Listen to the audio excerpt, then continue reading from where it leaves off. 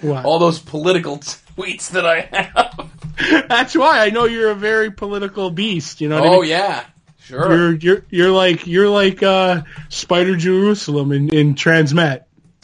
I am a spider. Mm-hmm. You're from Jerusalem. Mm-hmm. Careful now, we can't offend anyone.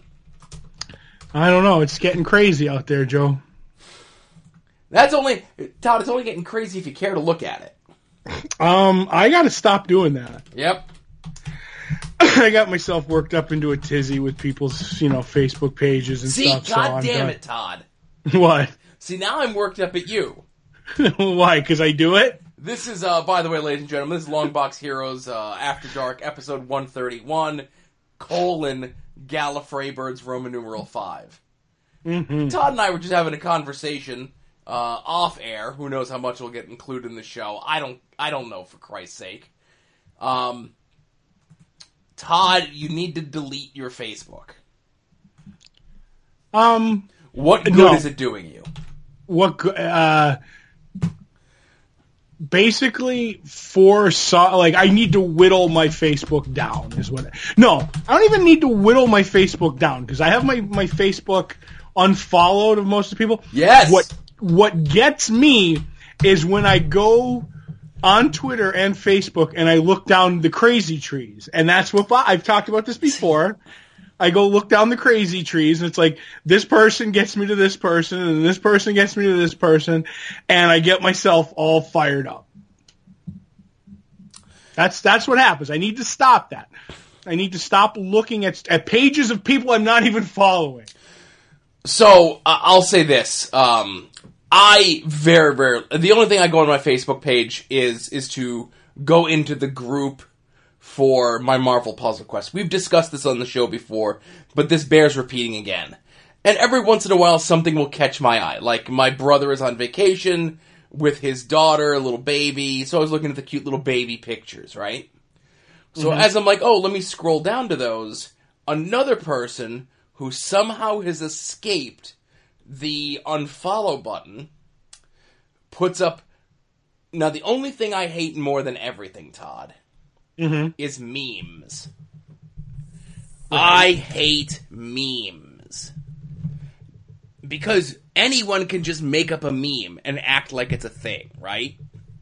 Right. An original meme was something... Are you aware of All Your Base Belong to Us? Are you aware of this?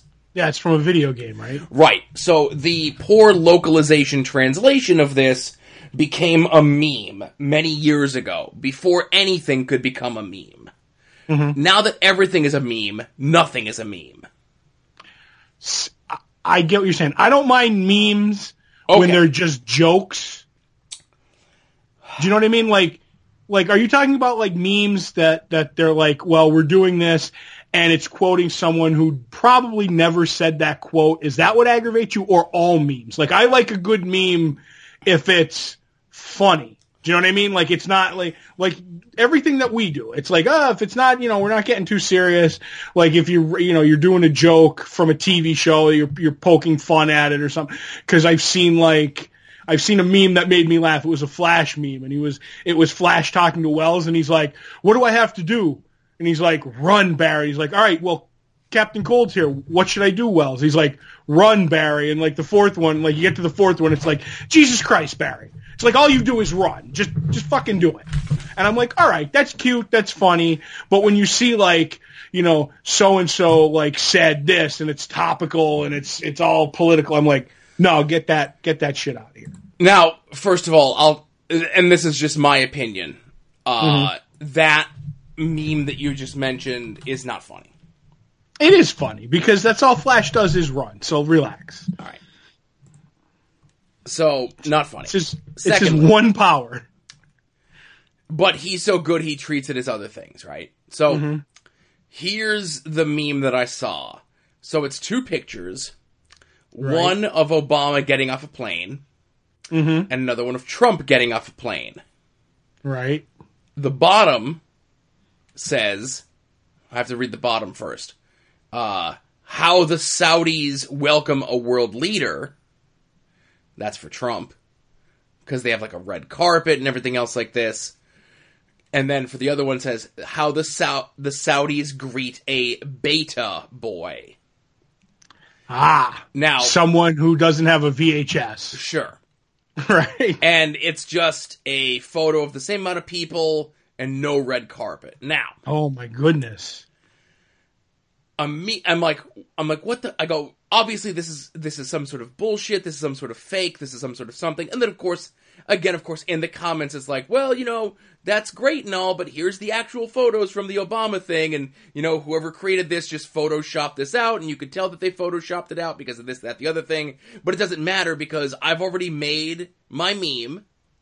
I'm putting it out there on my Facebook page. And everyone who believes the same dumb shit that I do is like, yeah, that's true, because I saw it on Facebook.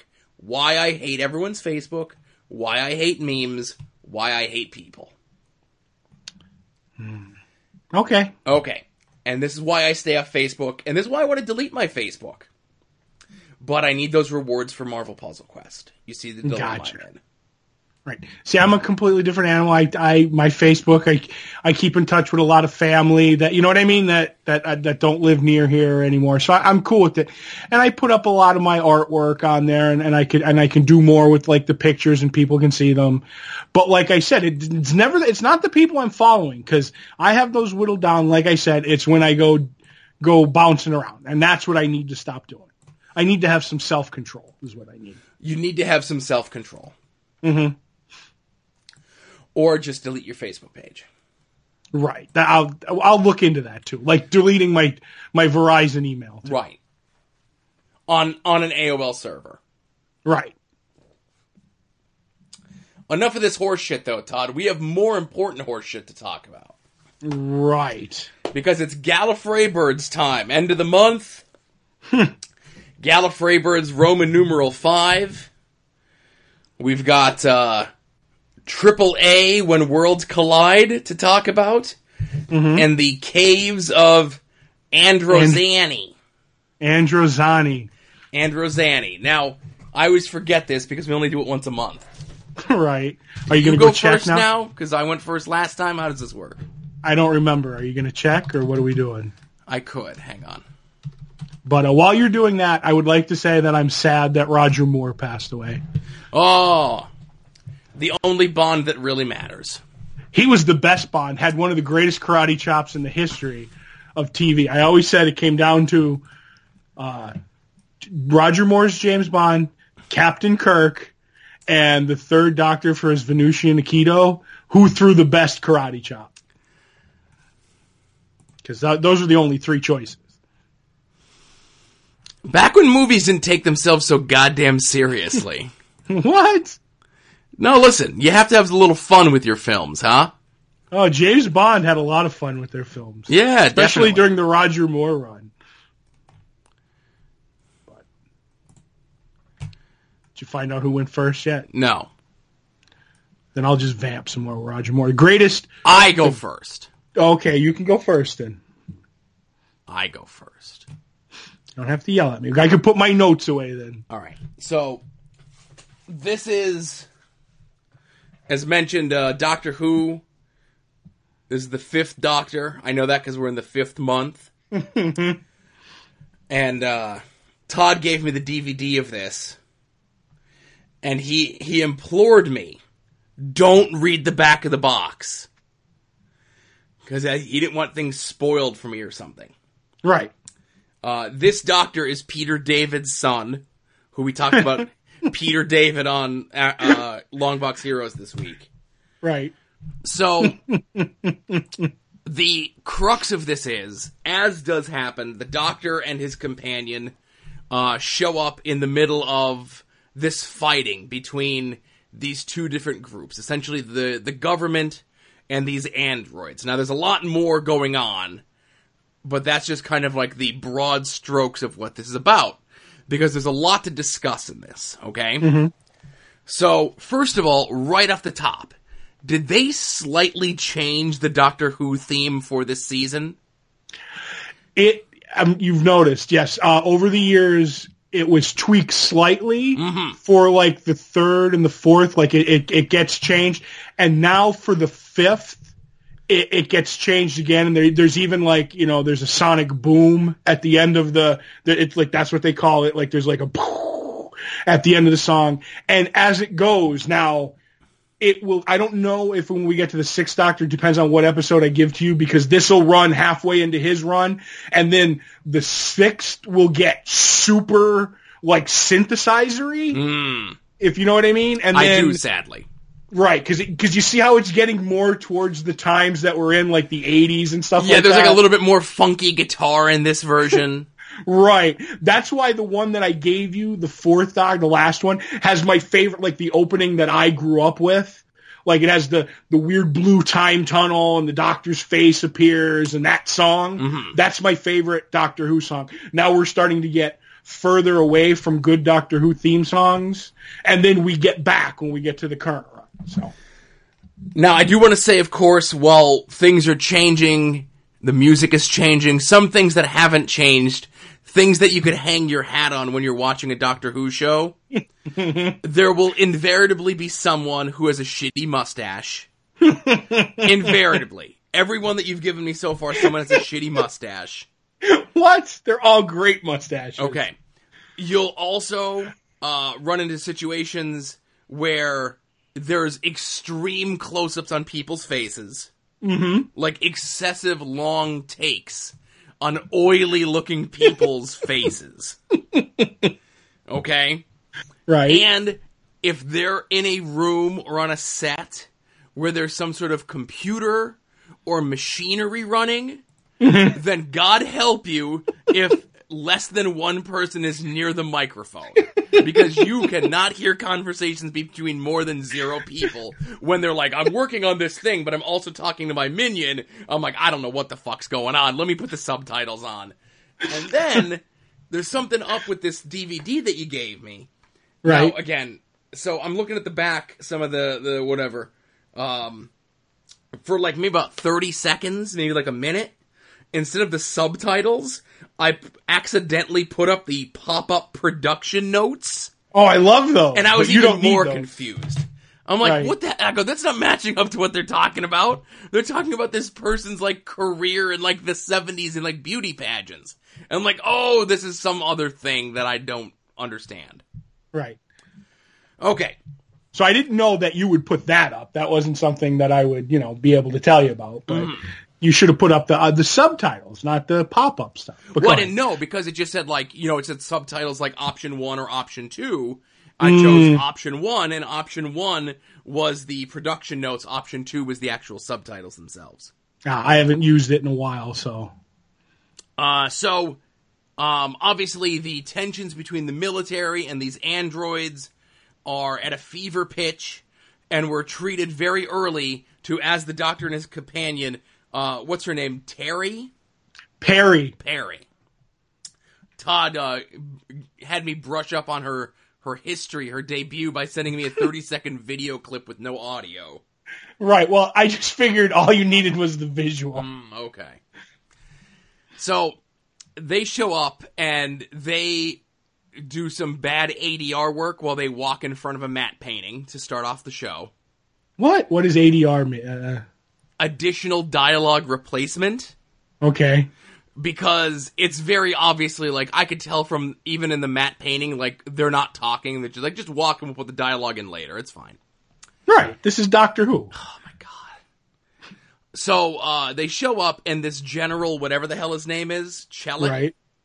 I think so. I haven't watched this one in a little while. Okay, so he's I'm the one not with 100... the shitty mustache. Right. He's the inept guy in charge. Right. So he immediately thinks that they're working for the androids. And every time that he transmits what's going on back to, I guess, who would not the president, but he's like the guy who's the assistant to the president. Right. He's like a high-up businessman who has the president's ear. Right. So it's him, the president, and this woman. They all have, like, a similar, like, billowy clothing on. Mm-hmm. That's very distressing and odd-looking. So, they're sending messages to them.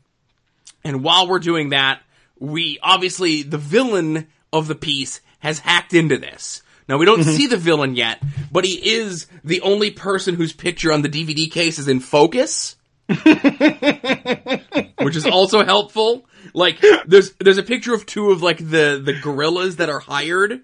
Right. They're, like, in the background, they're blurry. There's a picture of the doctor carrying the companion. That's blurry. Like, those were obviously just, like, screen caps taken from the TV itself. Whereas the picture of the villain, Sheraz Jack, who, again, Todd, you're picking great villains for me. I do like that. So I figure it's him, right?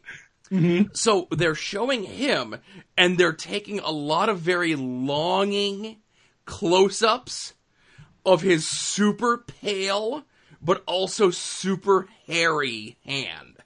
Right. Maybe the grossest thing I've ever seen in my life.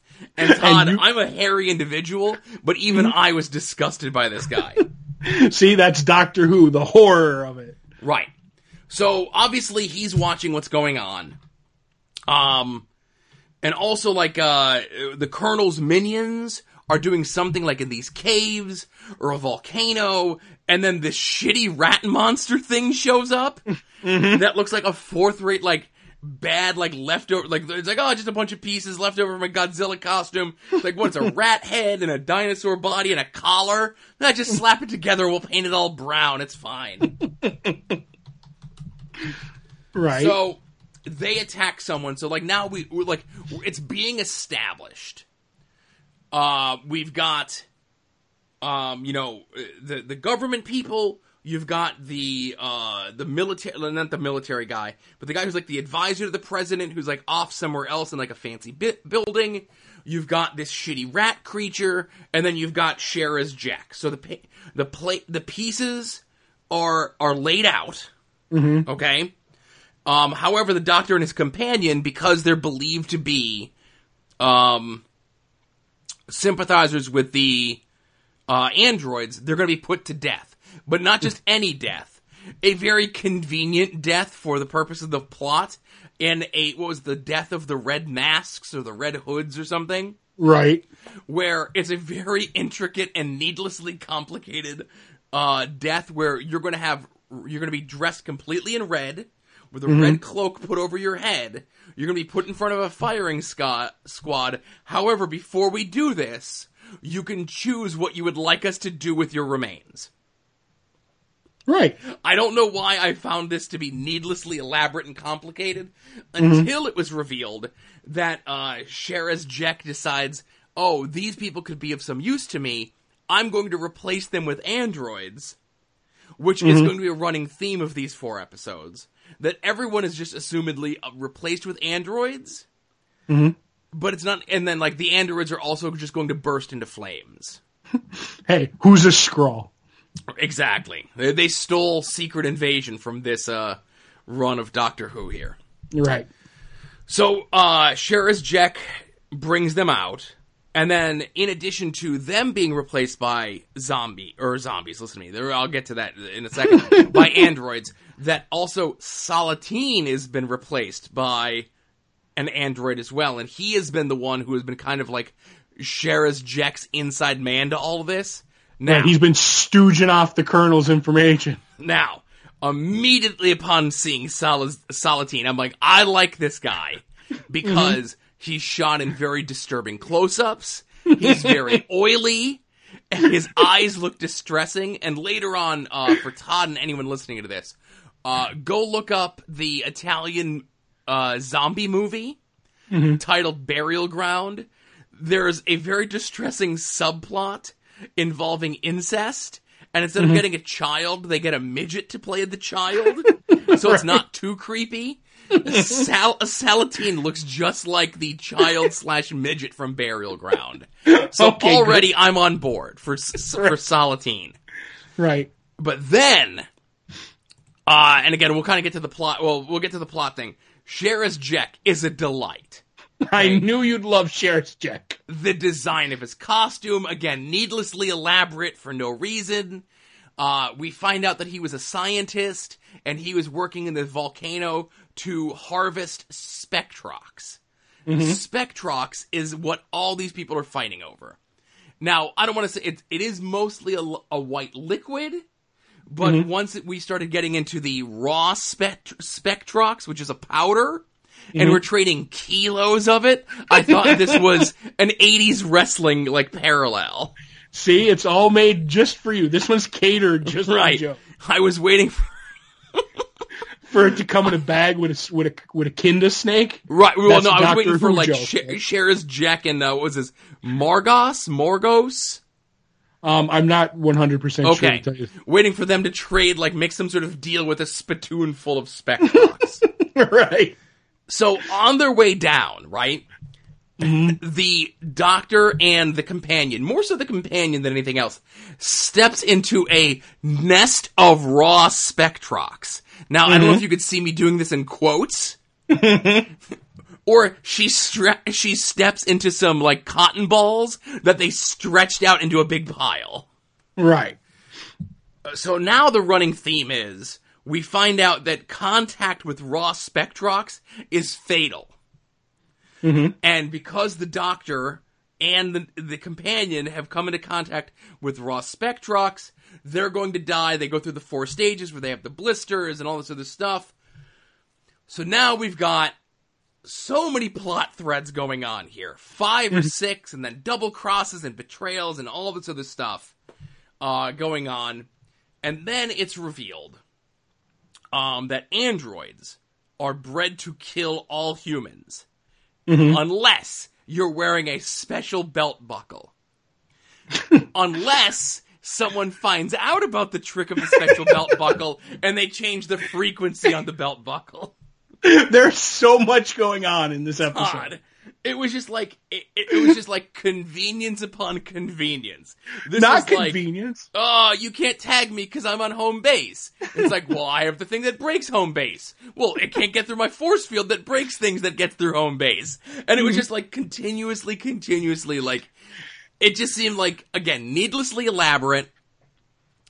And it was just like, no matter what they figured out, it's like, well, obviously I had the counter for that because I knew you would do that. And I'm just like, oh my God, get on with it. No, see, what you're not looking at is this serial is a chess game. It's move and counter move, Joe. Yeah. It's go on. What? Okay. And again, I don't want to mispronounce this guy's name because he's Caves of Androzani thing. So we learned that the shitty rat creature is a magma creature. That's what he is taking care of those things. Morgus is the guy. I can't read my own writing. I apologize. That's all right. Wait till we get to my section of the show. Okay. And then also I do want to mention, so they decide the doctor, the companion, and Salatine are going to go back and try to get some of these Spectrox so that they could help. Because the only thing that cures touching raw Spectrox is more Spectrox. Because Spectrox allows you to live forever, apparently. Refined Spectrox. Excuse me. Now, again, we're not getting into stuff with, like, Stotts and, like, the gorillas, and, like, they're working for this guy, and they're working for that guy, and then they're fighting with each other for no reason, just to kind of, like, stretch things out a little bit longer, whatever. So while they're there, the Salatine android finds out that the doctor, well, like, I don't, like, it's not clear because he sees in, like, Predator vision 3 years before the Predator was a thing. So he sees their 3 shapes, and I don't know if the Salatine android realizes that Salatine is back up. But anyway, when the guy who plays Salatine is the android, he's a better actor than when he is as a regular person. Well, maybe the android is just more evil, that's all. Right. Also, and then, so all of this comes from Jack wants revenge on Chelik. Because Chelik is the one who didn't put up the defenses correctly when they were going down for the Spectrox, and he got hit with a mud burst, which is what they call, like, whatever happens inside the volcano when the volcano's erupting. Right, it's a hot mud shoots through all the caves and stuff like that. Right, and that's why because that's why Jack is hideously disfigured, and that's why he's wearing, like, a mix between, like, what the Gimp wore in Pulp Fiction, if it was designed by Frank Gorshin's character from the Star Trek series. That's exactly kind of what I think of him. Right. And he's pretty much just like a Doctor Doom with a real reason to hate somebody. Right. Now, I do want to say this. I did do a little research on Jack. I don't have the actor's name right at my fingertips. Hang on. Christopher Gable. Apparently, he was a trained ballerina. And it shows because, I will say this, the physical fight scenes in this are much better. They're the best so far. Right. And I think it's because that guy can really move around. However, anytime that there's a gunfight, it's just a bunch of dumpy British people in ill-fitting jumpsuits standing 6 to 8 feet from each other while pew-pew noises happen. Right. Now, there is a hot gun chase later on where either Stotts or Krepler, I don't know, they look the same to me, chase the Doctor. And by chase the Doctor, I mean they're both walking, separated by about 6 to 8 feet, while Stotts or Krepler is holding his gun. The gunfight's terrible. The 2 or 3 physical actual confrontations in this were much better, and that I think is because Shara's Jack is a classically trained ballerina. Hey, that's probably why. Right. So as all of this is kind of unfolding, and what's his face there? Chellick is explaining to Morgus what's going on. He's like, Morgus is in a room and he's talking to Chellick on a video screen, right? So every time Chellick tells him something, he turns away from the video screen and kind of talks about how, like, this is affecting his plan. But the thing is, as he's doing it, he's looking directly in the camera. As though to tell us, the dum-dums watching this at home, like, hey, everyone, this is my plot being unraveled. So that scene was a little on the nose, right? So all this is going on, and it's unclear, other than the fact that she's the only woman in this thing, why Jack is so fascinated with the companion. Because he's lonely. He's sad. Right. Well, why can't he just make an android, put a belt, a lady android, put a belt on him with the correct frequency, so he's not so lonely no more? Because he needs someone who's going to stand the test of time, just like him. So he wants them forever. So because of the Doctor's physiology, and Todd, we learn that the celery that he wears on his jacket serves a purpose. I was shocked by this. This is the most shocking thing that I learned from this show. We waited the whole Fifth Doctor's run. Oh my god! To find this out.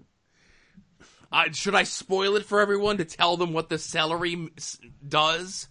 Spoiler alert: Joe's going to tell you what the celery does. Go ahead. To his people, the celery has amazing healing and restorative processes, and it would work better on humans if we knew how to smell better. That's kind of what it is. No, where am I wrong? No, there's more to it. There's a thing that he wears it because... Right, earlier, he's like, allergic. It changes color if he's going to be like... It's like mood celery. Right. This version of the Doctor, because the Doctor changes. This version of the Doctor is allergic to a certain type of something. I forget it was a gas or something. And in the presence of the gas, the celery turns purple. Right. And then like, well, what do you do? And he's like, then I eat the celery. But go ahead. Right. So, but again, it has amazing healing and restorative processes. But okay, so he says our olfactory senses. Right. And while he's saying this, he's rubbing this under Perry's nose, leading him to believe that we have to smell it. Anyway, so because of this, he's doing better from the thermal death point, which is what it's called when you have Spectrox poisoning. Right, and of course. Now, while the refined Spectrox can delay the death, the only thing that can cure it is 2 vials of the Queen Bat's milk. I guess the Queen Bat is the father of the shitty magma rat creature we saw earlier in this. Right. Or she is the magma creature. It's a little unclear. No, that's one of the magma creatures. Okay. But the queen lives closer to the heat. Right. But go on. So the Doctor has to go down very deep into the cave, into the volcano. Where they spent all the money on the effects. Okay.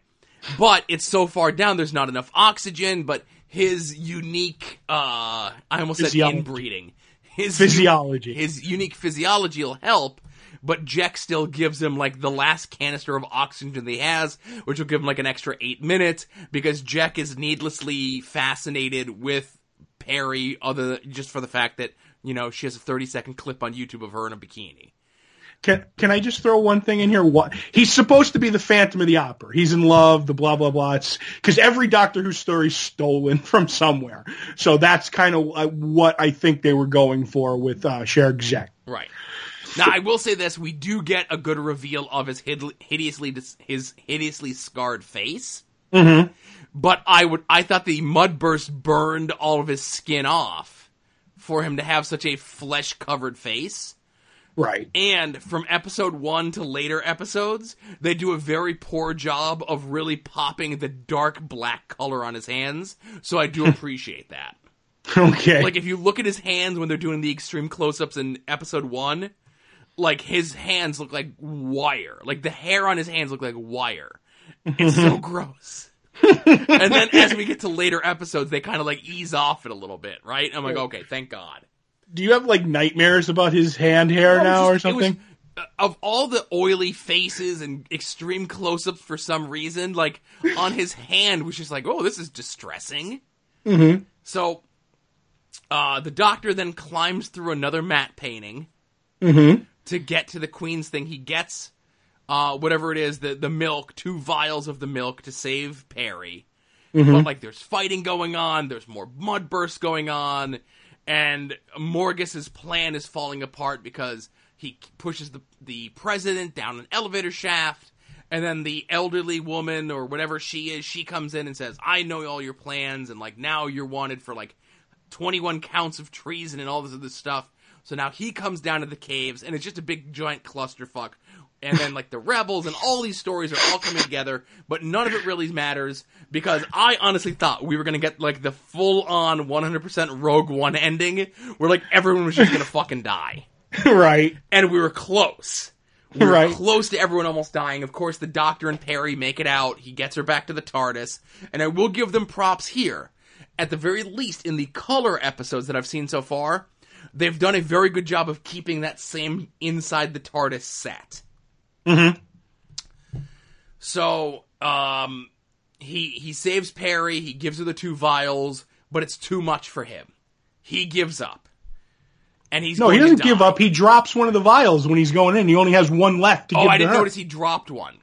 Right. Because they kept saying that he needed 2 to save her, and I didn't know it was 1 for him and 1 for her. Okay. Right. Do you remember when he was taking her and the earth shakes and he drops and he catches the vials? I must have missed him dropping the 1. Right, he drops the 1 and it's and he basically has his choice: save himself or give give what they should have had was monkey milk instead of that has restorative process of another kind. Right, but he gave her the cure. But it doesn't matter because he's going to regenerate anyway, as all good doctors do. Right, but he only has so many of those. So, but go on. Anyway, this guy's I'm sure he knew that this guy's contract was up, so they were fine with this. Now, I'll say this. So, as he's dying and about to regenerate, a bunch of faces, like, start floating around him. Right. And they're all telling him that he needs to, like, come back. Now, I don't know who any of these people are. They're all old companions. Okay. Or that were companions during the 5th Doctor's run that you didn't see. Okay. I didn't want to tell you, like, that they would be, because I didn't want to ruin the end. I didn't want you, because I knew you wouldn't know that the regeneration was coming, and I just was wondering how you would take that. But go ahead. So, and then, like, a guy with a shitty beard and mustache shows up and says, no, stay dead. Or something like that. And you must die, Doctor. Right. Now, I don't know who the hell that is. That is the guy. Do you remember the Master from the 3rd Doctor? Yes! And you remember how I told you he died in real life on location in the Middle East shooting a movie? This is the guy they got to replace him. Oh, a fantastic recasting. Well, no, he's supposed to look different too. But he does. He looks like a completely different person. Okay, right, but black, but he still has like the black mustache and the black hair, and still like the fun version of the Master for me. But go ahead. So he's just seeing things, like telling him that he should just die, and no, he fights on and he regenerates. So then the Doctor pops up, and he's a different guy because, of course, he's regenerated. He's a different looking person. He says something, and then we cut to the funky guitar riff credits. And since this is an episode with the 6th Doctor in it, this counts as my 6th Doctor that I have to watch as well. So I get a month off. Nope. Oh! I was hoping to get you on a technicality. That's not how this show works.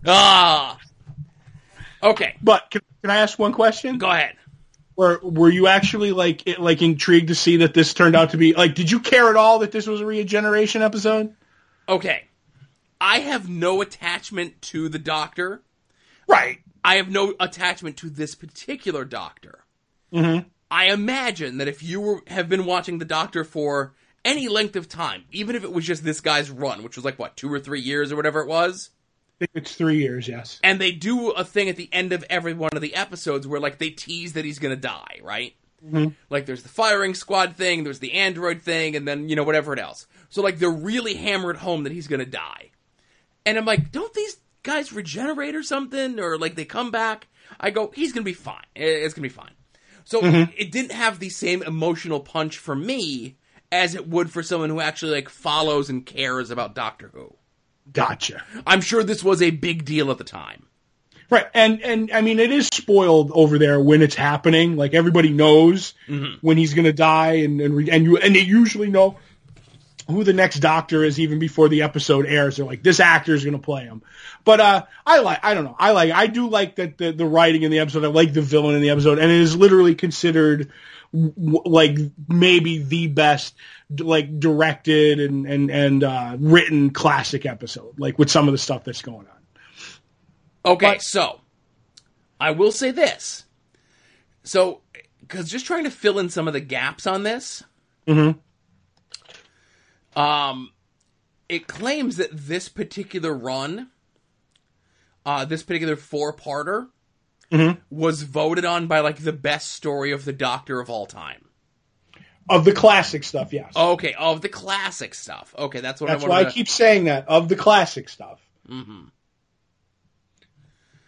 So anyway, I liked it just fine. It was probably the one that I liked the least so far. Okay. Just because it seemed like they were trying to cram so much in here, and at the end of it really didn't matter because it was all about the Doctor's regeneration. Okay. But it was about Perry's cleavage, too. They showed 2 times. There's more of it during the 6th Doctor. And listen, I'm sure she's a nice lady.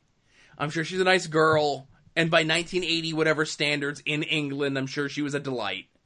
But she was just when you're the only girl on a show like this, you have no choice but to be also the hottest girl on a show like this. That's right. And you're probably going to get her again because she's pretty much she's other than one episode, she is the 6th Doctor companion all the way through. Because she shows up one episode before the end of the 5th Doctor's run, and then is all the run except for the last episode of the Doctor's run, the 6th Doctor's. I'm sorry, I'm babbling all over. Right. Because this is so exciting that you're almost halfway through the run of Doctors. It does my hearts proud. Your hearts. Because I'm a Time Lord. Right, I was going to say, you like a Doctor Who have multiple hearts. That's right.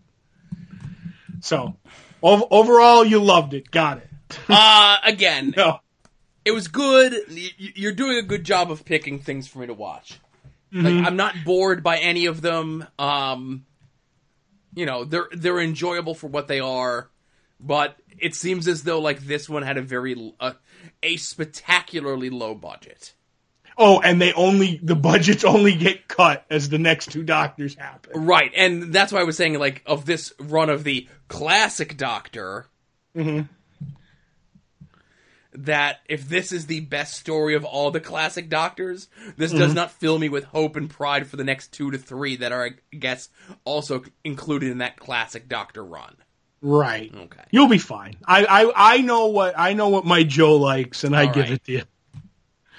So.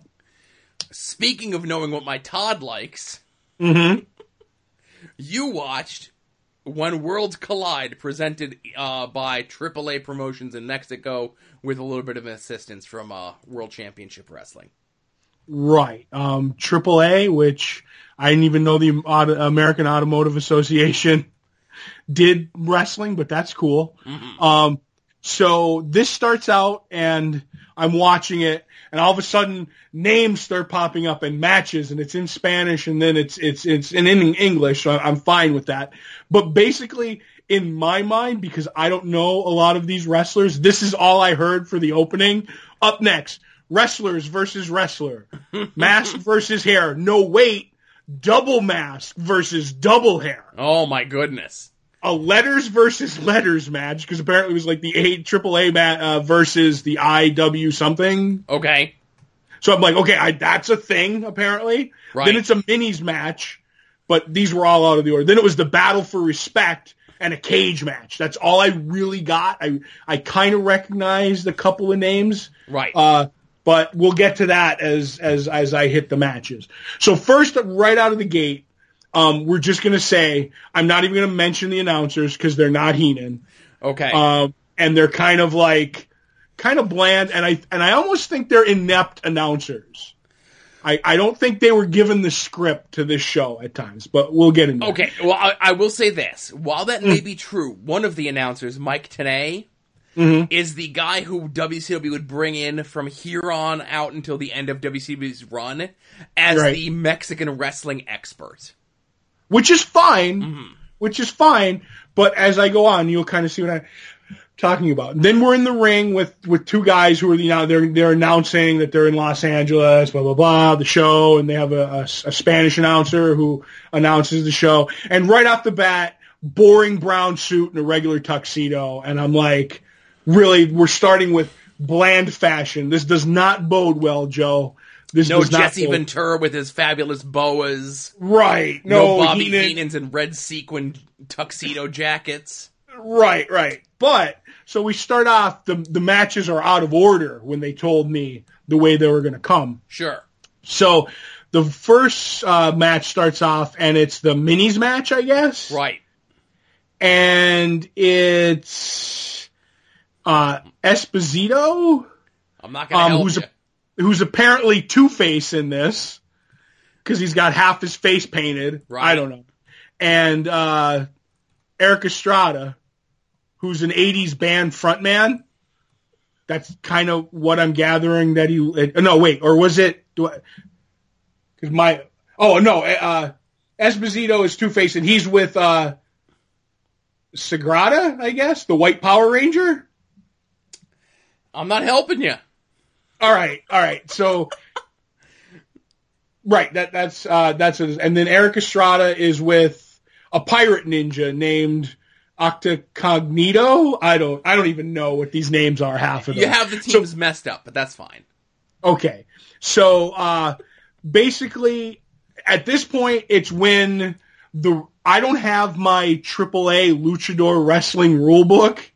Right. And already the announcers are explaining the rules, and I'm like, okay, the only reason I understand this is because someone explained it to me at Chikara, the only Chikara show I ever went to. Right. Was that there's no tag. Well, there are tags, but if someone gets thrown out of the ring, then you don't have to tag. Your partner can jump in, I guess. Is that the way it goes? That's just as good as a hand-to-hand tag. That's correct. Right. So that's going on, and I'm like, okay, this is one of them. And then there's captains. You have to tag. You have to pin the captain. Captain. I'm like, all right. Right off the bat, I'm like, there's wrestlers I don't know the names of. I'm forgetting who the teams are. Right. And now I have to keep in the back of Todd's, distracted brain. I'm like, all right, now there's no tags because he fell out of the ring, but then we have to pin the captain. So I'm completely forgetting when someone's getting pinned. I'm like, is he a captain or not? Does it count? Wait a minute. Let me get my scorecard here. So I was really confused with that. And then off the top, there was 2 referees. One was good, and the one in the red stripes in the suspenders was bad. That's a whole other problem. Right. I'm like, well, there's 2 refs, Joe. So apparently no calls will be missed in this because there's 4 sets of eyes. Yet there were lots and lots of things that were missed as the show went on. So I was completely confused by it. And then the Pirate Ninja wins with a terrible 3 count because it just happens and it almost like surprises the announcers. They're like, "Oh, that was a pin. That team wins." And I'm like, the announcers don't. They're like me now at this point. They're literally watching this show, not knowing what happens as far as I'm concerned. So I'm like completely blown away by all this at this point. But it was fun. I remember mini matches and midget matches from when I was a kid, and I used to love them. Not so much in this match because I don't have the love for them that I did when I was younger. But I thought it was fun. There was a lot of thing, and it's also hard for me to keep up with the speed of it. I will give you that the speed of luchador wrestling is crazy. Just like always on, it seems. So I do get taken aback by all that because I have to figure out where all the action is, and because I don't know the wrestlers, I have to keep up on whose team is who. You know what I mean? Absolutely. And also, now that match ends because I really don't have much to say about it because I'm completely confused. As it goes on, we get to the second match, and at this point, I don't like the production values because whoever's directing this, the people are coming out for their matches, and the camera isn't on them, or when they are, it's like they're announcing who the people are in the next match. But for someone like me who's never watched doesn't know a lot of these wrestlers, and with the exception of 1 or 2 that I recognize, is they're naming who they are. But they're not. I don't know if they're coming out in that order in bunches. If that makes any sense. So I'm like, well, who's this guy and who's that guy? So as this is going on, I'm pausing the show, and I'm going to Google, and I'm Googling like Guerrera, the Guerrera in this match. Like who is Fuerza Guerrera?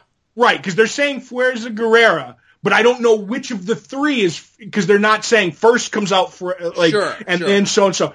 So I'm like, or as I'm watching it, I can pick it up, but I'm not picking it up because I'm like, it's all happening really fast. It's like we get in the ring and they walk around and this and that. So I'm like confused. But so the first group comes out and it's Fuerza Guerrera, and I'm like, wow, he's like the least interesting of the group. Then my maybe new favorite luchador ever, Madonna's boyfriend comes all right. Who's Louis Spicolli. Yes. Does this all have to do with the fact that at the time Sean Penn was dating Madonna and he was Spicolli in Fast Times at Ridgemont High? Yes. Okay, because that's not explained, but in my brain I'm like, I remember Fast Times at Ridgemont High. I remember Spicolli, and I remember that he was dating Madonna or married or whatever. So I'm guessing they were boyfriend and girlfriend at this time. I'm like, I don't even know where this comes from, but fantastic dance moves. Some of the best I've ever seen. Right. So I do just want to say, real quick before you continue on, I am and have been and will always be a big fan of Louis Spicolli. He had gotten his start in like the late 80s maybe, as a jobber in, like, WWF. Now, Todd, I'm sure you've seen wrestling before with jobber matches, right? Where it's a guy with, like, pale skin, no muscle tone, a mullet, a shitty mustache. You know, it looks like the villains of the last 5 Doctor Who things you made me watch. Right. But does he have hairy hands? Well, okay, most of them do. So, and you see this guy and, like, he's gonna take on, like, Kamala. You're like, okay, this guy stands no chance. He's just gonna get beaten up, right?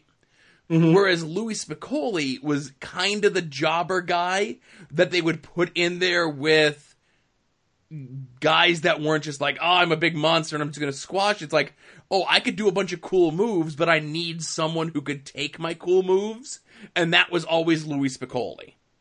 And based on him being able to take some of the better guys in WWF at the time's cool moves, that kind of turned into a career for him later on in life. Now, granted, he would, sadly die a very tragic death of a pill overdose and so forth, which was a very big bummer to me because, like I said, he was one of my favorite guys. But yeah, so that's how he started off his career, as a jobber who could take cool moves. Right. So he's the second of the three, or I don't know how they come out. This is just the way I have them written down. Right. And then Psychosis comes out, whose gimmick is apparently he's Cosmic Cow from Too Close for Comfort. Okay. If you remember the comic that Ted Knight drew, that was his living, and he had the puppet.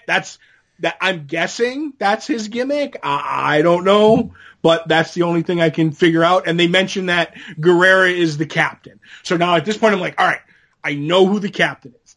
Now the other team comes out, and it's Heavy Metal, who's even more of an 80s front man than the last guy in the match. I was like, wow, I didn't think we were going to get even more 80s front man. Well, listen, it's 1994 Mexico, so of course we're going to get a lot of guys who look like 80s rockers. Right. They're a few years behind the time. So then Latin Lover comes out, which is a great name, and Rey Mysterio Jr. All right, somebody I recognize, even though he's got a mask on. He's somebody I recognize, and they're talking about Rey Mysterio and how he's so young and he's the future. And at this point, I start to feel old, Joe. Right. Because they're talking like, oh, I realize this is 1994, I think. And I'm like, oh my God, man, I'm old. So I find that interesting. But now, where I'm gonna shit on your announcers again. All right. Is at this point, they don't tell me who the captain of this team is, and they never do. Oh boy. So now I'm like, who the fuck has to get pinned in this? I'm so confused. Well, at least the announcers drive home the point that Cosmic Cow and Rey Mysterio Jr. have history from past things, and they came from like the same training or whatever. I'm not 100% sure, but at least I kind of got that and their feud. And then the announcers mentioned that Latin Lover was once a stripper. And it's great because that's what his character is. So he could work with that. And I'm like, hey, buddy, kayfabe, man. Like, that's not a character. He's really a Latin Lover stripper dude. Right. I was actually taken aback by that, Joe. Like, that they mentioned that that's his character. And I was like, ooh, I'm not used to something like that. And then we find out that Heavy Metal's father is one of the refs. And I was like, oh, I'm sorry. Go ahead. You're going to say something? No, go ahead. I'm like, this doesn't seem fair, but I'm guessing, refs are always partial and fair.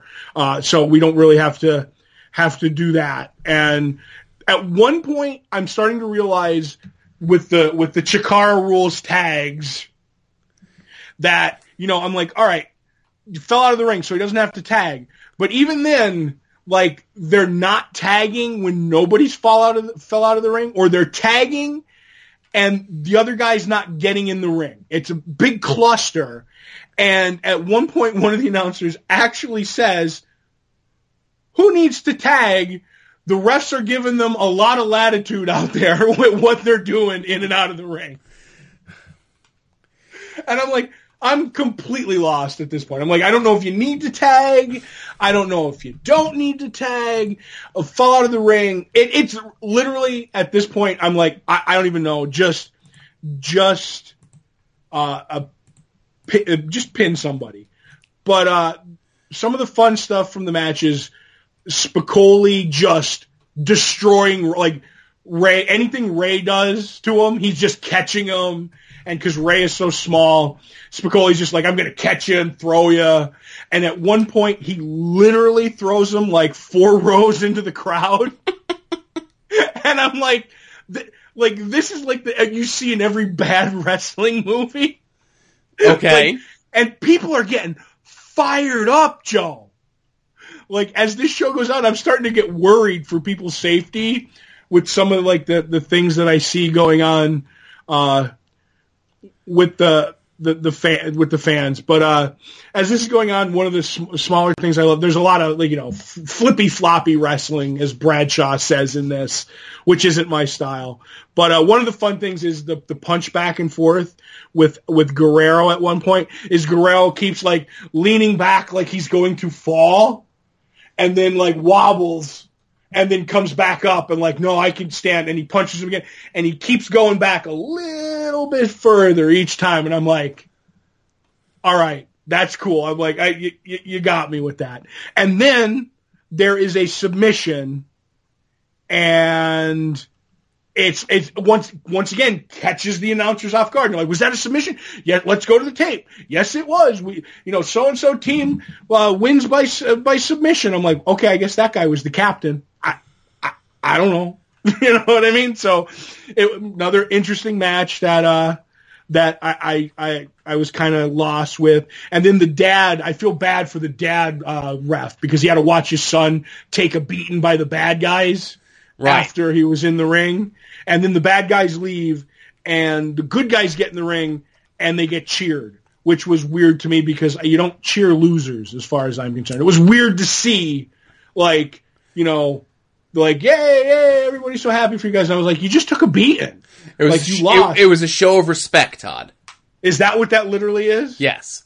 Okay, I'm not trying. This is different to me. This is not what you see in wrestling. When the good guys lose, they don't get the cheers. Everybody's like, oh my God, they lost, and they slink off and go, continue the feud. So it's a show of respect, huh? Yes.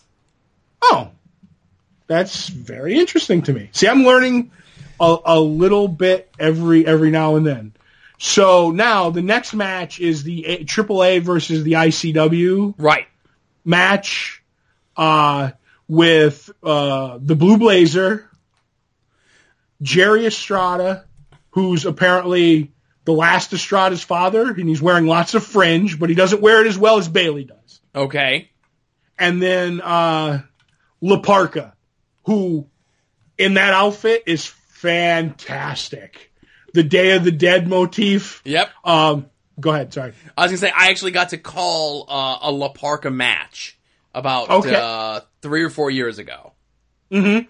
And La Parka is another one of those guys that just has a cool look, and he's a really good wrestler. And he's another one of those guys still wrestling, has gone through a lot of different incarnations, different people wearing the outfits, changing his name to L.A. Park because people owning the name La Parka and stuff like that. But yeah, La Parka's always been cool.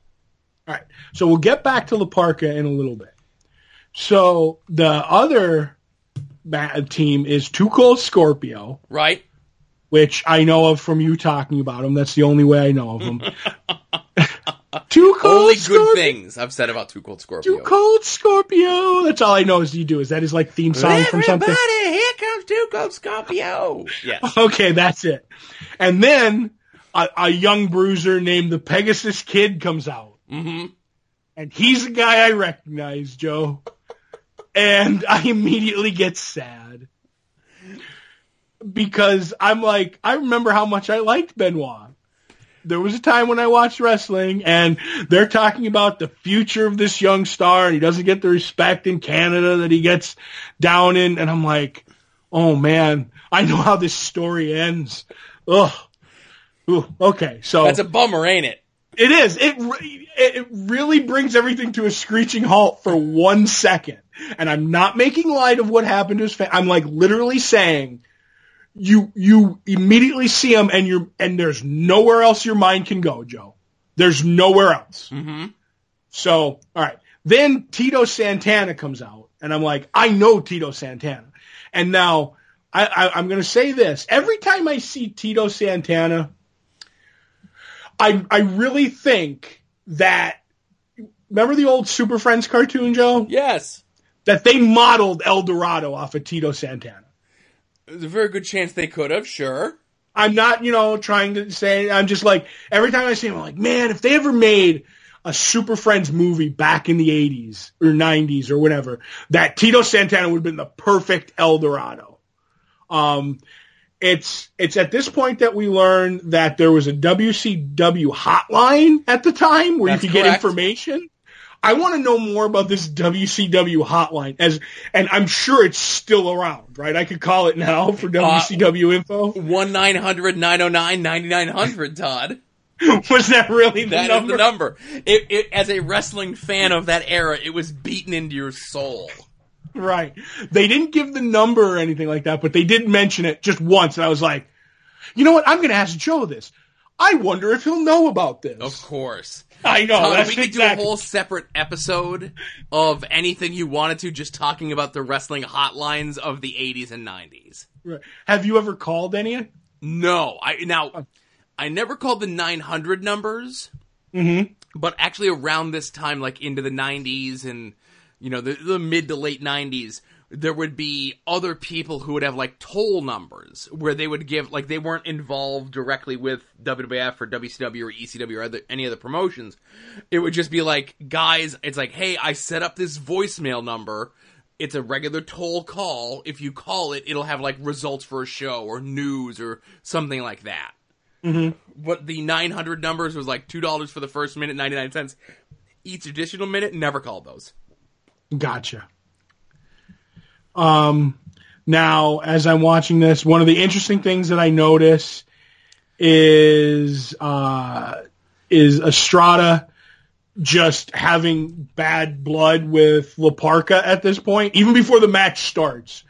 And the thing I love about this match is, as it goes on, the La Parka Estrada thing gets bigger and bigger at the point it's almost the wrestlers on the teams get out of the way and like, all right, just have at it.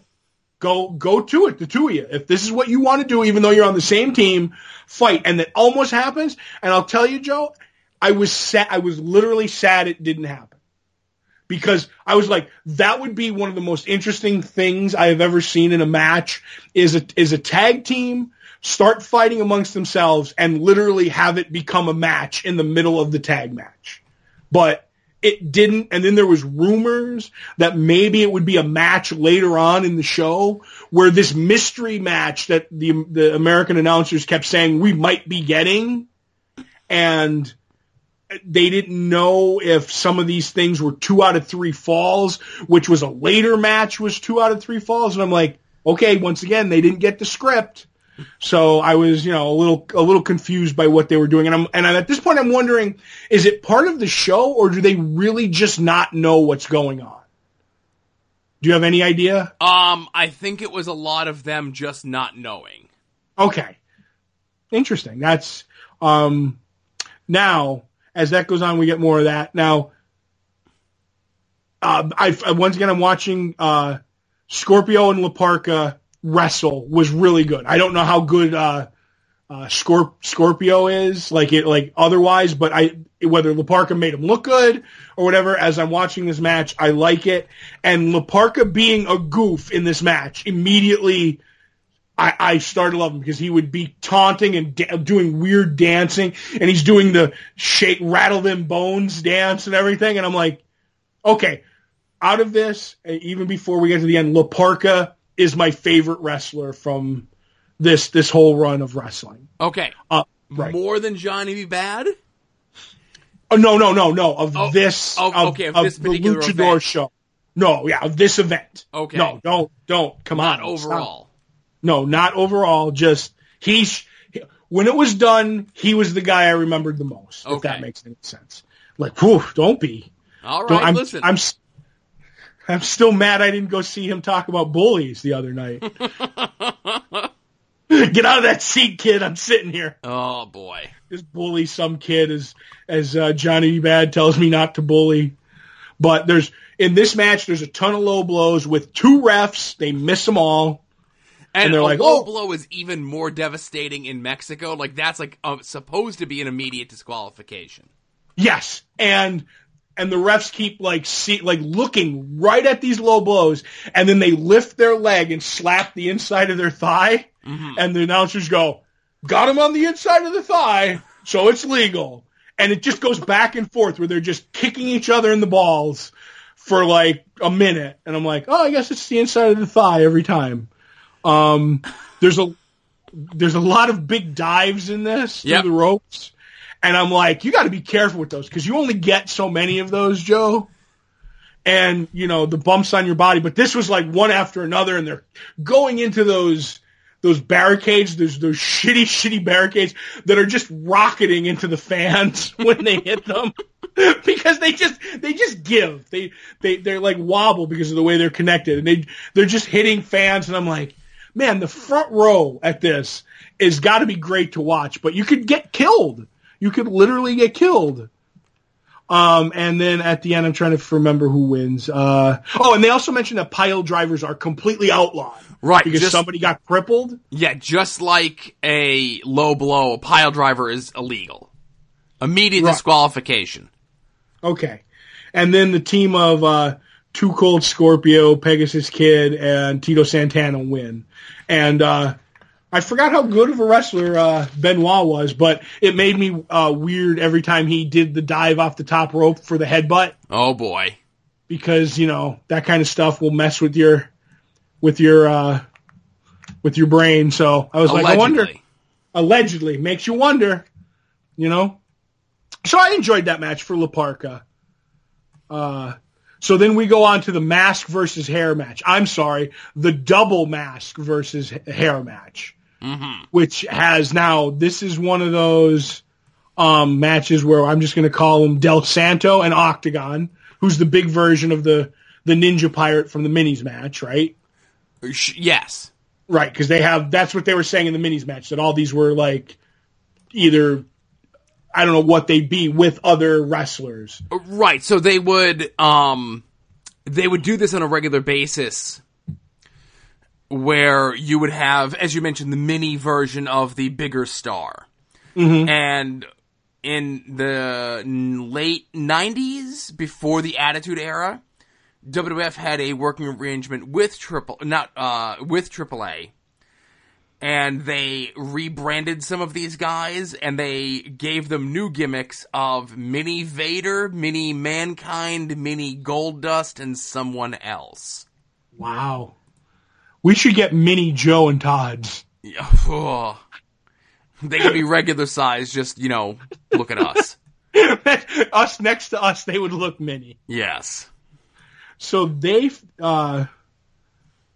fight Eddie Guerrero, who I think I saw wrestle in the WWE for a while. Correct. But he can't be because this is EDY Guerrero, and the one I saw was EDDIE.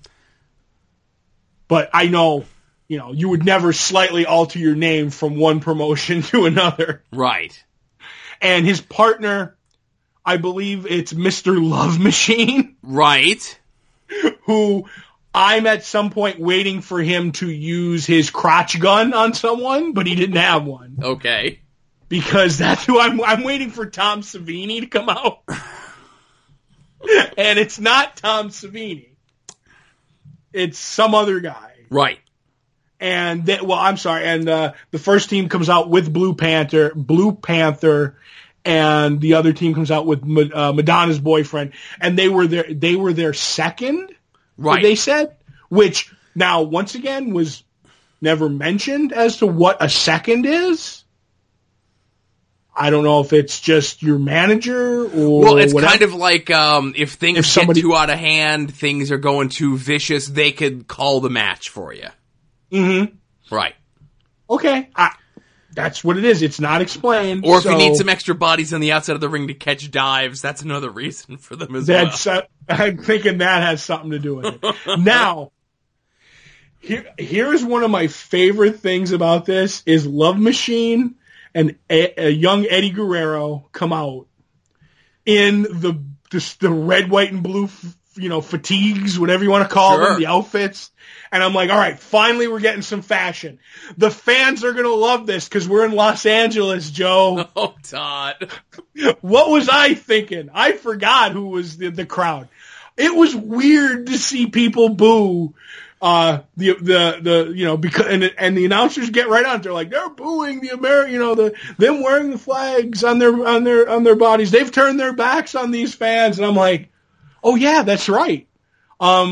This is luchador wrestling. I have to open my mind to this, Joe. it's not going to go over well dressing as, American flags. It's like being the evil foreign guy, but in America somehow. My world was turned upside down. I didn't know what to think. And I mean, literally getting crazy. I've never seen fans get riled up so fast with this, just screaming and doing stuff. And at this point, I found out that the announcer had a radio show and had the Love Machine and Eddie Guerrero on earlier in the day. And it makes me think, where was their 90s wrestling show, like radio shows? Like all over the place. Was there really? Because they were all localized. Like this guy Mike Tenay that we're talking about, he's from Las Vegas. So like on whatever the low end Las Vegas AM sports channel was, he had a radio show. They were big in like the more metropolitan areas. Like there was a bunch of them in Atlanta, which was like the WCW hotbed. There was a bunch in like the New York, New Jersey area during this time, and even earlier than this. It was a big thing. It was almost as big as the 900 lines. Okay, because I'm not trying to be funny, because like I know now they'll give any schmuck a podcast. Mm-hmm. If you looked in the mirror lately, John, you know what I'm saying? So, like, I'm like, okay, but like to have a radio show, I'm guessing like, is it on a ham radio? Like, what is this? But I'm guessing it's like a real like wrestling radio show. And you're giving me a luchador match to like to learn new like this new luchador stuff and like this stuff. And literally, this is the only thing my mind can focus on during the match is like, were there really wrestling radio shows in the 90s? Yes, but absolutely. Okay, so now the announcers start saying that the way the match works is you have to pin both the partners. So it's like if you have to pin Eddie Guerrero and then you have to pin Love Machine. Right. And then this is when I find out it's a 2 out of 3 falls match, which one of the earlier matches was supposed to be the 2 out of 3 falls, but they were wrong. So this is the one. I'm like, okay, so now I get it, but they really don't explain a lot other than the double pin, like one and the other. And then I'm like, well, what happens if they pin one and then the other team pins the other guy? Do you have to go back and pin both again? It's never really explained, but then again, we never really needed it because right out of the gate, and I was actually shocked that Eddie Guerrero and Love Machine pin Octagon and Del Santo like really quick, and the crowd just loses it. They're like, no, like because at this point the announcers start mentioning it's a like more on the mask versus hair. That if they lose, Eddie Guerrero and Love Machine have to shave their hair.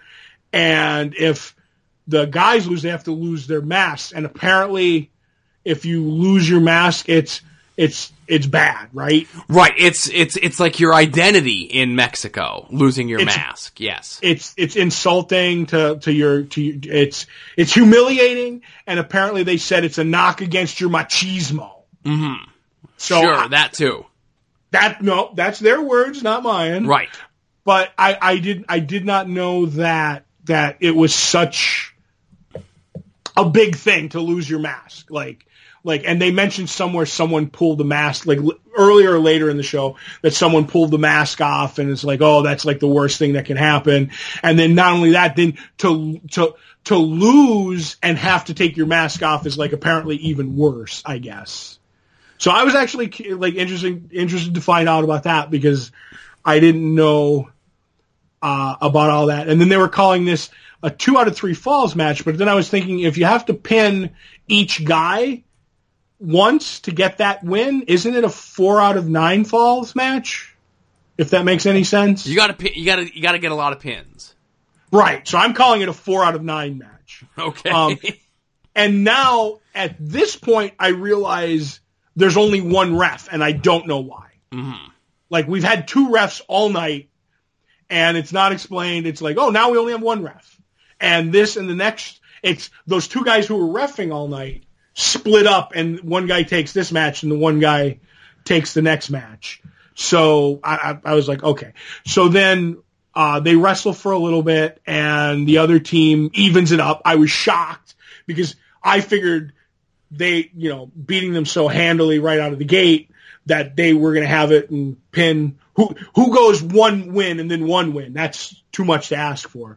But then I don't know what happens in the DVD you gave me, Joe, but all of a sudden we fast forward to Octagon, not Octagon, to Guerrero and Love Machine getting pinned because apparently Octagon was pile driven, but nobody saw it. And I don't know if they had to cut this out because it's so brutal and pile drivers are bad. Do you have any idea what I'm talking about? It might have been a bad copy from what I got off the live pay-per-view or something like that. It could have been anything. Okay, because I was really confused on all that. But it was interesting to see the win. They get the win, and then they take Octagon off in the ambulance. And I'm like, okay, I'm hoping he's okay because I know pile drivers are bad. But then they start cutting the hair in the ring, and the announcers are mentioning, oh, well, you have to do this because if you make a stipulation and you don't stick to it, these are bad guys who should have just left before their hair was cut. They have to cut it or your reputation is ruined in Mexico and you can never, wrestle the lucha. So I'm guessing honor is a big thing in the Mexican wrestling. Absolutely.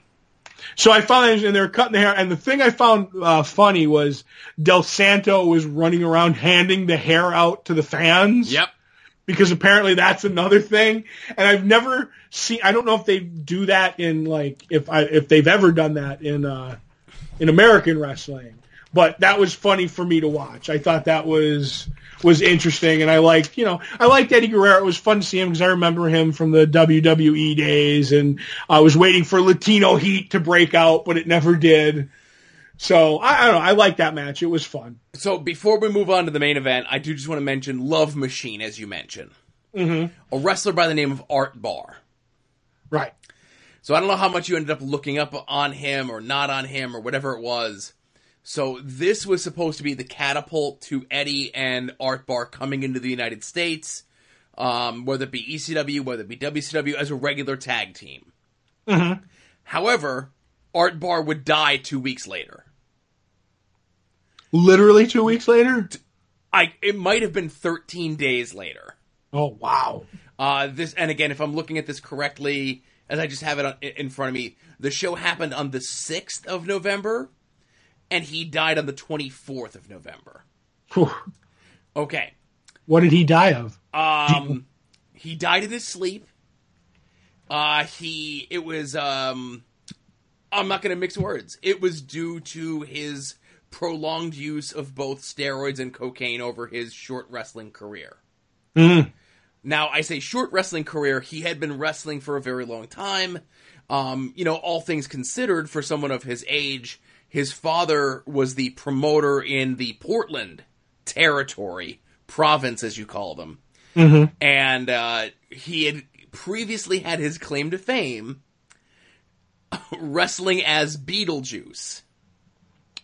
The guy from the Howard Stern show or the Michael Keaton movie? The Michael Keaton movie. See, Todd, He was just a colorless, vanilla job kind of guy in the Portland territory. And then one day, a man who you know very well, who frequented the Portland territory on occasion, Roddy Piper, showed up, dumped a bunch of white powder on him, and christened him Beetlejuice. That's a thing that happened. Lots of Spartrox? Yes, it was Spartrox. He didn't dump it out of a spittoon, but...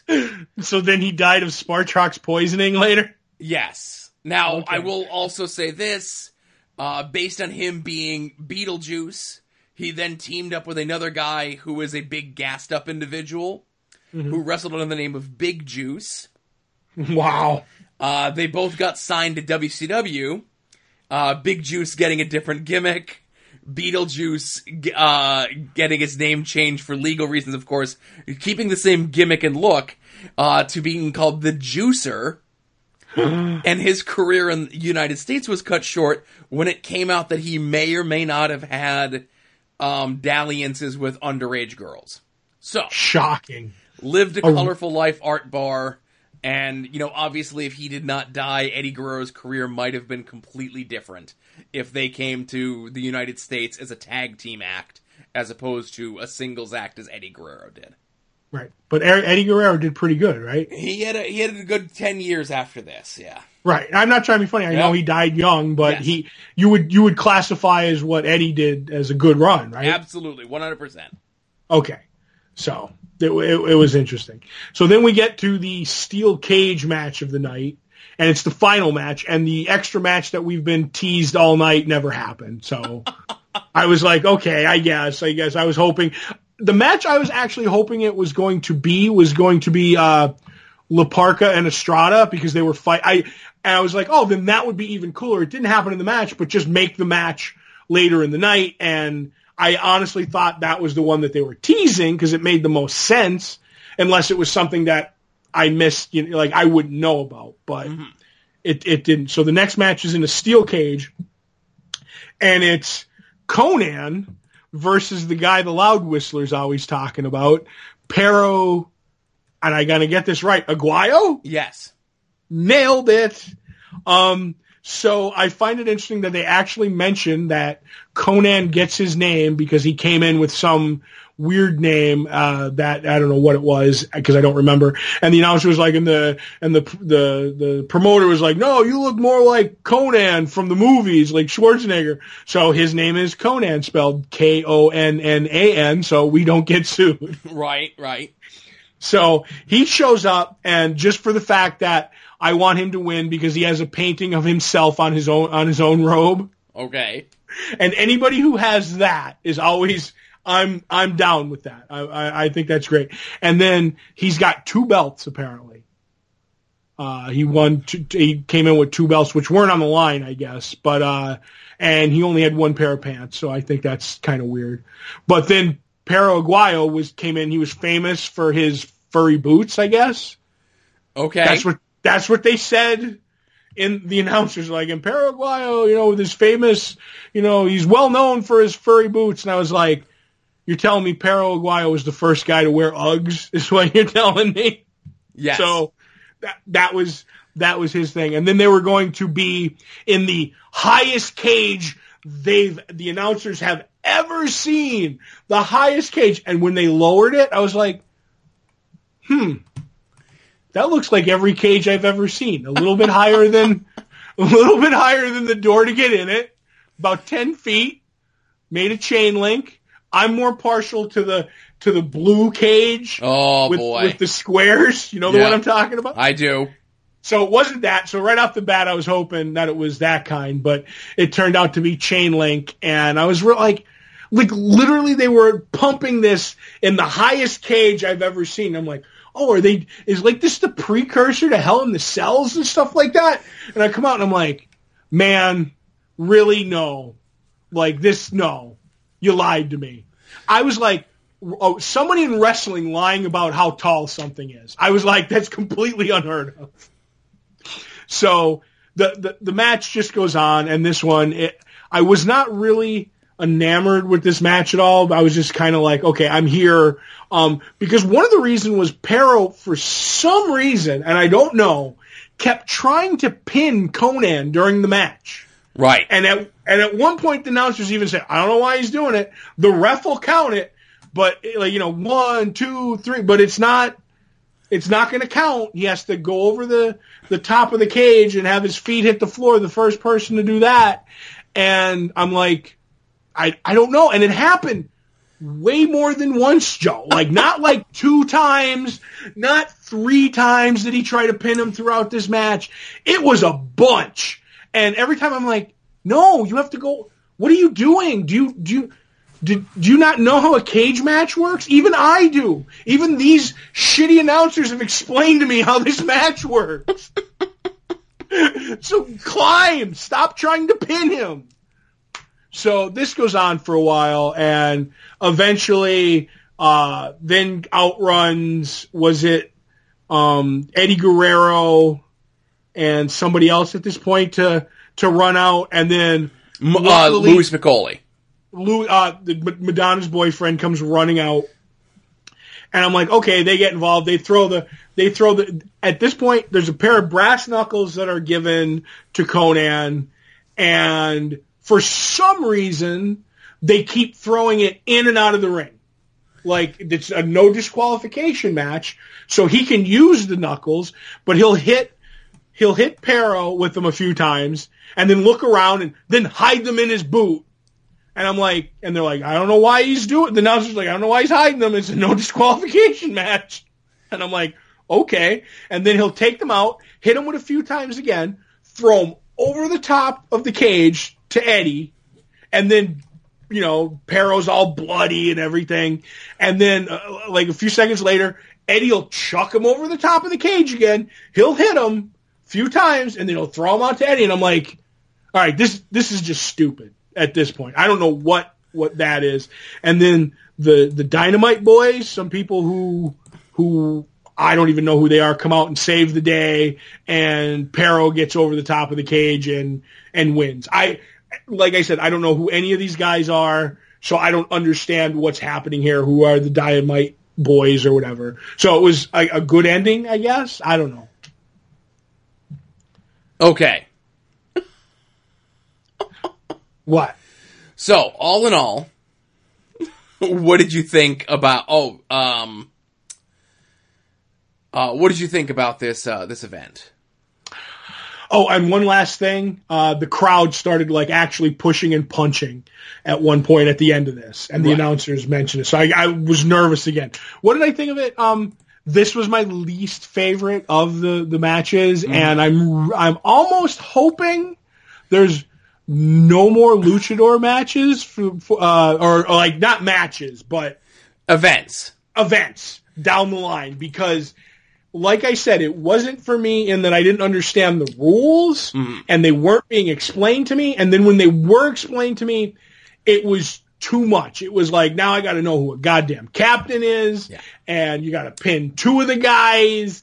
And I'm just like, 1, 2, 3 or submission. Let's get it over with. So in the end, it was too fast for me to follow, and there was too many rules. So I'll say this. This will be the last full Mexican show like this that you will get. This was one that was put on the list many, many moons ago, and I did not want to upset the order of the list, of course. Right. But if there was going to be a show that I was going to take off the list, this would have been the one. Just because I knew it was so against your sensibilities. However, I decided to keep it on because I felt as though this was such a strong show from a wrestling standpoint, exciting, etc., that I figured you would enjoy it. And sadly, I was wrong. It's okay. It happens. I bet you I'll swing and a miss at some point on these. Then you won't absolutely 100% adore a Doctor Who episode. Right.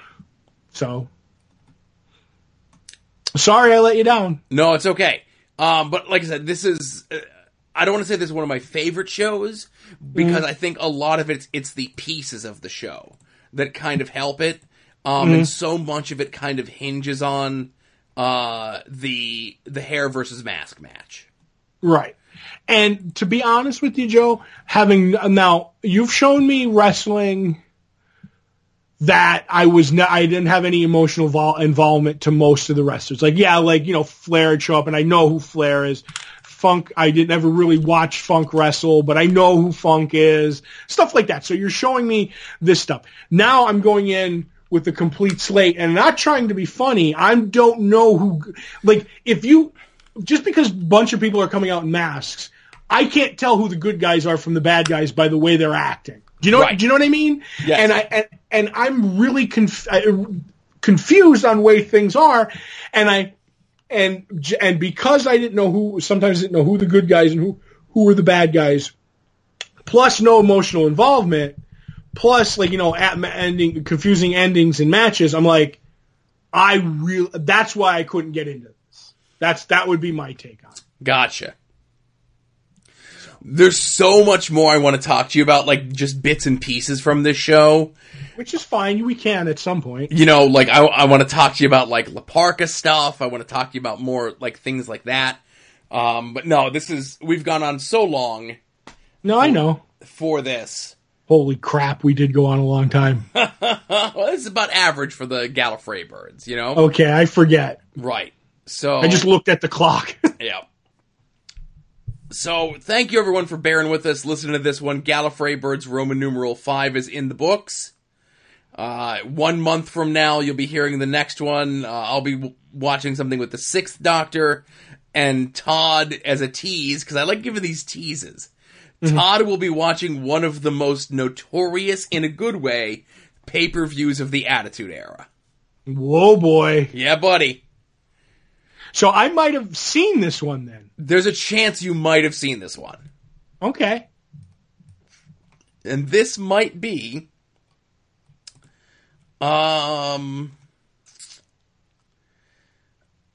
there's a couple over the next, 6 or 7 shows. I think there's 2 that you might have seen before. Okay. Mm-hmm.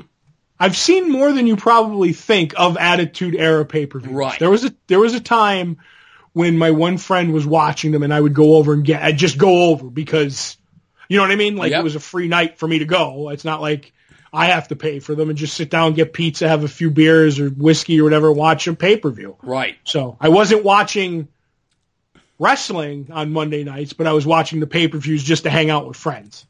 Right. So should be interesting. All right, so everyone, thank you very much for listening to After Dark 131.